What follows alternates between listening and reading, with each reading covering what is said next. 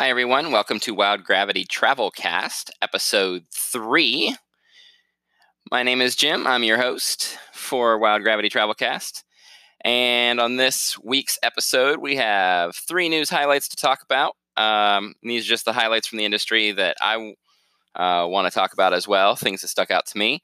And then we will be joined by my husband, Brent, for a special trip report, kind of highlights talking about Warner Brothers World mainly, but also a couple other parks in the United Arab Emirates, or UAE for short.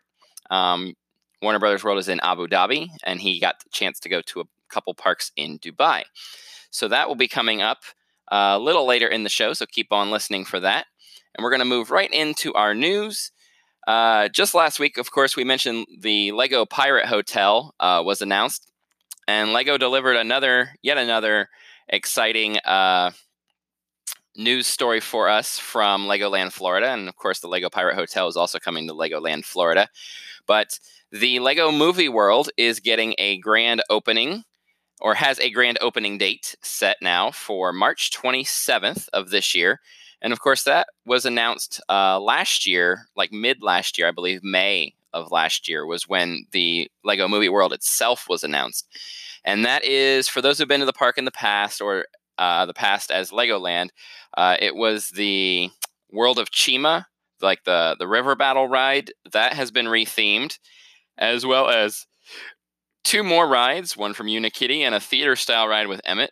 And we have all the details on the ride, as well as ride concepts that were given to us graciously by Legoland, Florida, posted on our website now. And we're really excited to see that park and see the new land and get a chance to visit the park again. It's a great park. Legoland Florida is a wonderful park built for kids. All the Lego parks always look pretty great. I've been to California as well. So be sure to check out a Legoland park soon if you haven't already, and you have kids especially. For adults, the mini lands are pretty cool as well. Next up, Silver Dollar City made an odd announcement given the time of year. They've announced that their Christmas celebration will feature a new 8-story Christmas tree this year. And that sort of reminds me of like Dollywood's big tree from Glacier Ridge, but even bigger. And if you want to see what Glacier Ridge looked like for Dollywood, be sure to check out our YouTube page. I posted tons of video. It was a beautiful experience, wonderful experience. So that is Silver Dollar City, adding that 8-story tree. We also got a chance to see, it was a little bit sad, I guess, for some of us. Sort of sad for me, I suppose. The demolition company for Firehawk at Kings Island posted a video of them basically ripping the lift hill of Firehawk down to the ground. And they lifted a pretty good chunk. They lifted like the top, like the top third at least of it, like the arch of the top of the actual top of the lift hill, start of the descent, a good portion of the upward version of the lift hill, portion of the lift hill. It's just really bittersweet to see. As we know, great things are coming, or we hope great things are coming. We don't know that for sure, but it's all but confirmed at this point. Let's be honest. Other than that, news-wise, like I said, those are the 3 major things. A couple other little things to touch on. Shanghai Disney for your international travelers. Shanghai Disney is going to add a Zootopia land. That's kind of exciting, I guess. It looked good on the concepts. We'll see what happens with that. That's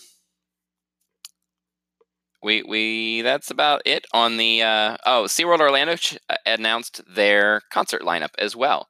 So be sure to check that out if you're interested in the concerts. I know the Fray is on there. That's a favorite of a few of my friends who might be listening.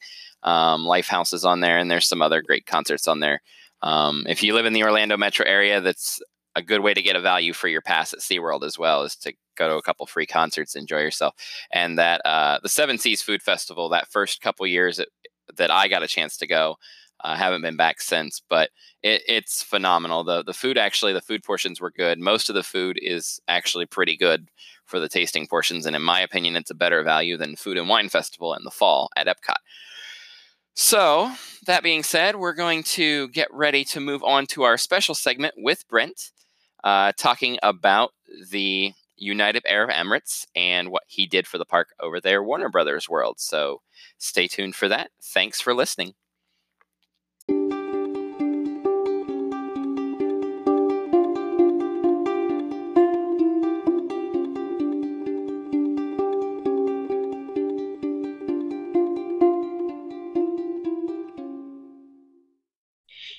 Okay, so we're here with our special guest, my husband, Brent. He is here to talk for our special segment this week with us about his trip to the United Arab Emirates, Abu Dhabi specifically, for his second visit to Warner Brothers World, right? Correct. So you went over there in July to help them get ready to open and almost see them through to opening day. And you want to tell us a little bit about that process? Oh, absolutely. So, yes, I went over in July to assist them with kind of some pre-opening items, some training, guest service training, operations training, and was there for almost 2 weeks, just watching what they already know and kind of improving on some of their other techniques on different aspects of getting ready to open a brand new park. Helped them a lot with a lot of their standard operation procedures and manuals, and as well as on-site operating procedures and just training. And that's basically what this second visit, the one in January of this year, was about, just kind of following up with what we went over in July. Okay, cool. So what was the biggest change you saw other than the park being done and open and operating? What was the biggest change you saw from July to now? So really the biggest change, which is kind of going to be blatantly obvious, but it's that it was open and they actually had guests on the attractions. So it was a lot less cumbersome of just seeing them pretend that they were guests and kind of discussing loading processes.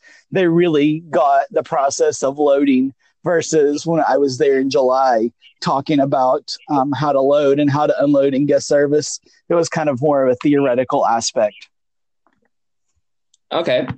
So what is your favorite ride feature of the park? Like what rides do you like in the park? I know we've seen pictures and shared pictures, and it's a wonderful looking indoor park, but what's your favorite?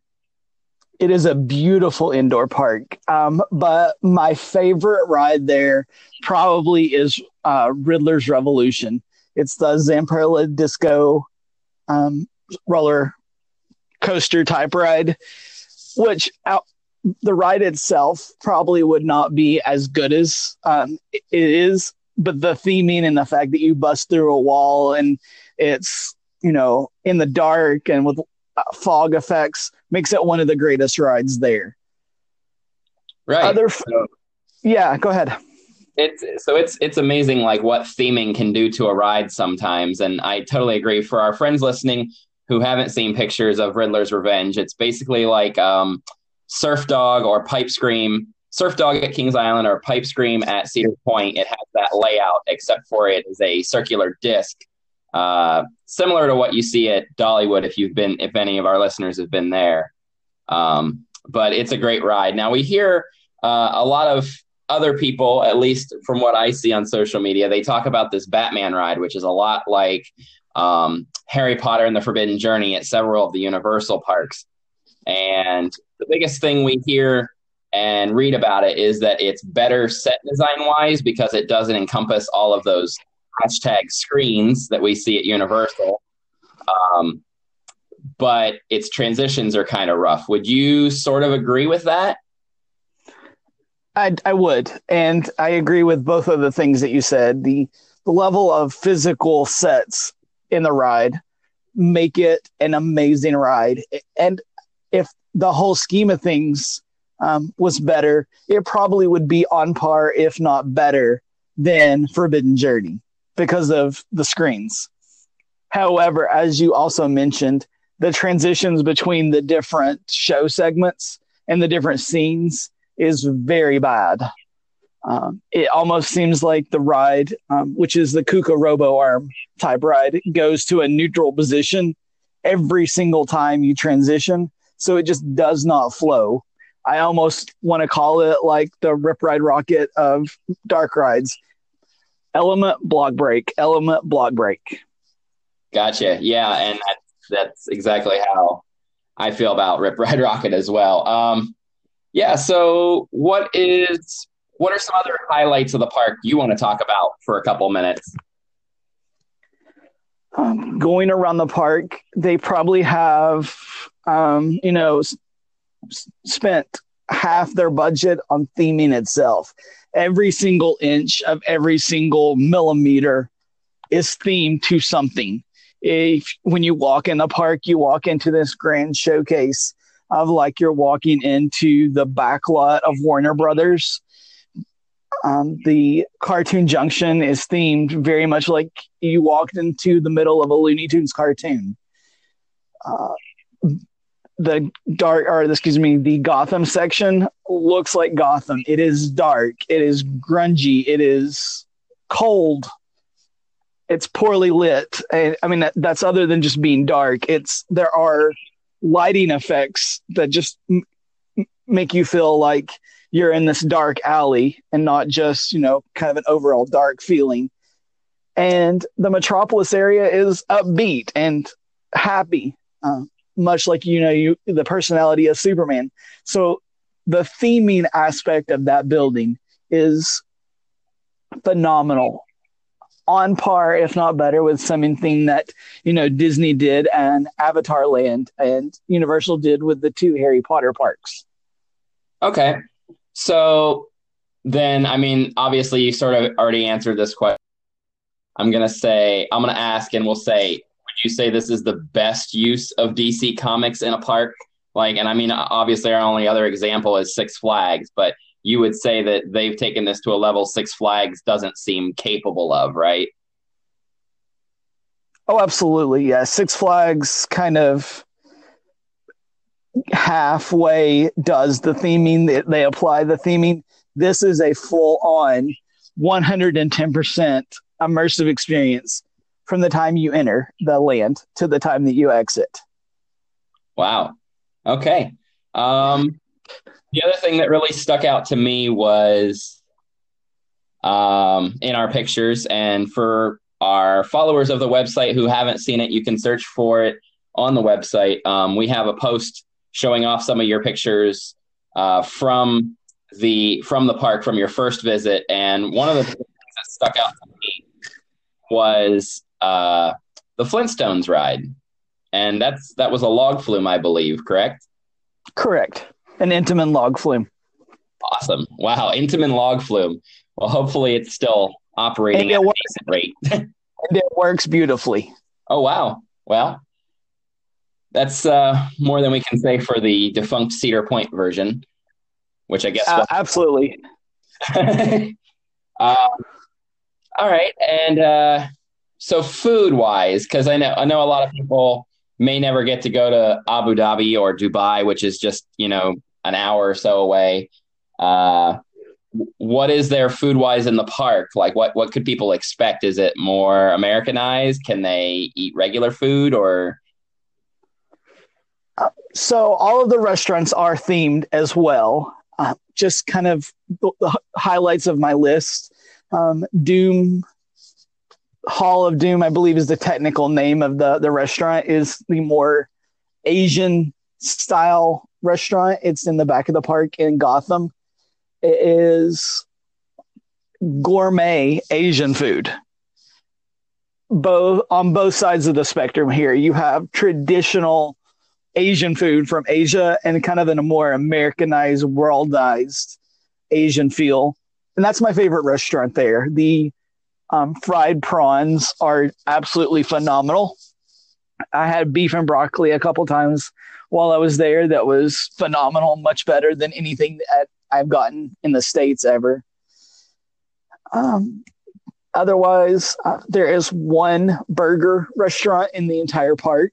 It is in the Bedrock area, and it's Bedrock Burger, and it serves the biggest, thickest cheeseburger that I've seen in a theme park, I think, anywhere. But it very much fits the theme of Bedrock. It's a very plain, thick, old style looking burger that you would look like it got pulled straight out of the cartoons of the Flintstones. Cool. Okay. So gonna wrap up our interview with a couple more little questions. In your July trip, you got to spend 2 weeks there. This last trip, you were only there basically a weekend, so it was kind of a whirlwind. You got to go briefly to a couple other parks. So you want to tell us about those parks, what you thought, what your impressions were? Yeah. So I didn't get to go to any other parks in this last trip in January. However, in July, I went to Ferrari World and ING Worlds of Adventure. Ferrari World was really cool. It was not as themed as Warner Brothers, but definitely a great park. And considering the two are in the same family of ownership, they do sell combo tickets to the two. So if you're going to go to one, you might as well go to the other. On the rides at Ferrari World, due to the fact of we were kind of pressed for time, I literally made a marathon through the park. I was in the park for about 72 minutes, and I kid you not, I ran. I got all of the coasters because why not? And I wanted to try Formula Rossa. More on that in a second. And a couple of the dark rides, and then just kind of enjoyed the theming and what Ferrari World is all about. Kind of got a sense for that. So for the coasters, there are, several in the park. Formula Rossa is the one that everyone has heard about, and that's the world's fastest roller coaster. You do have to wear safety goggles on it, and I can see why now, because it literally feels like you are in a sandblaster once you launch out of the building.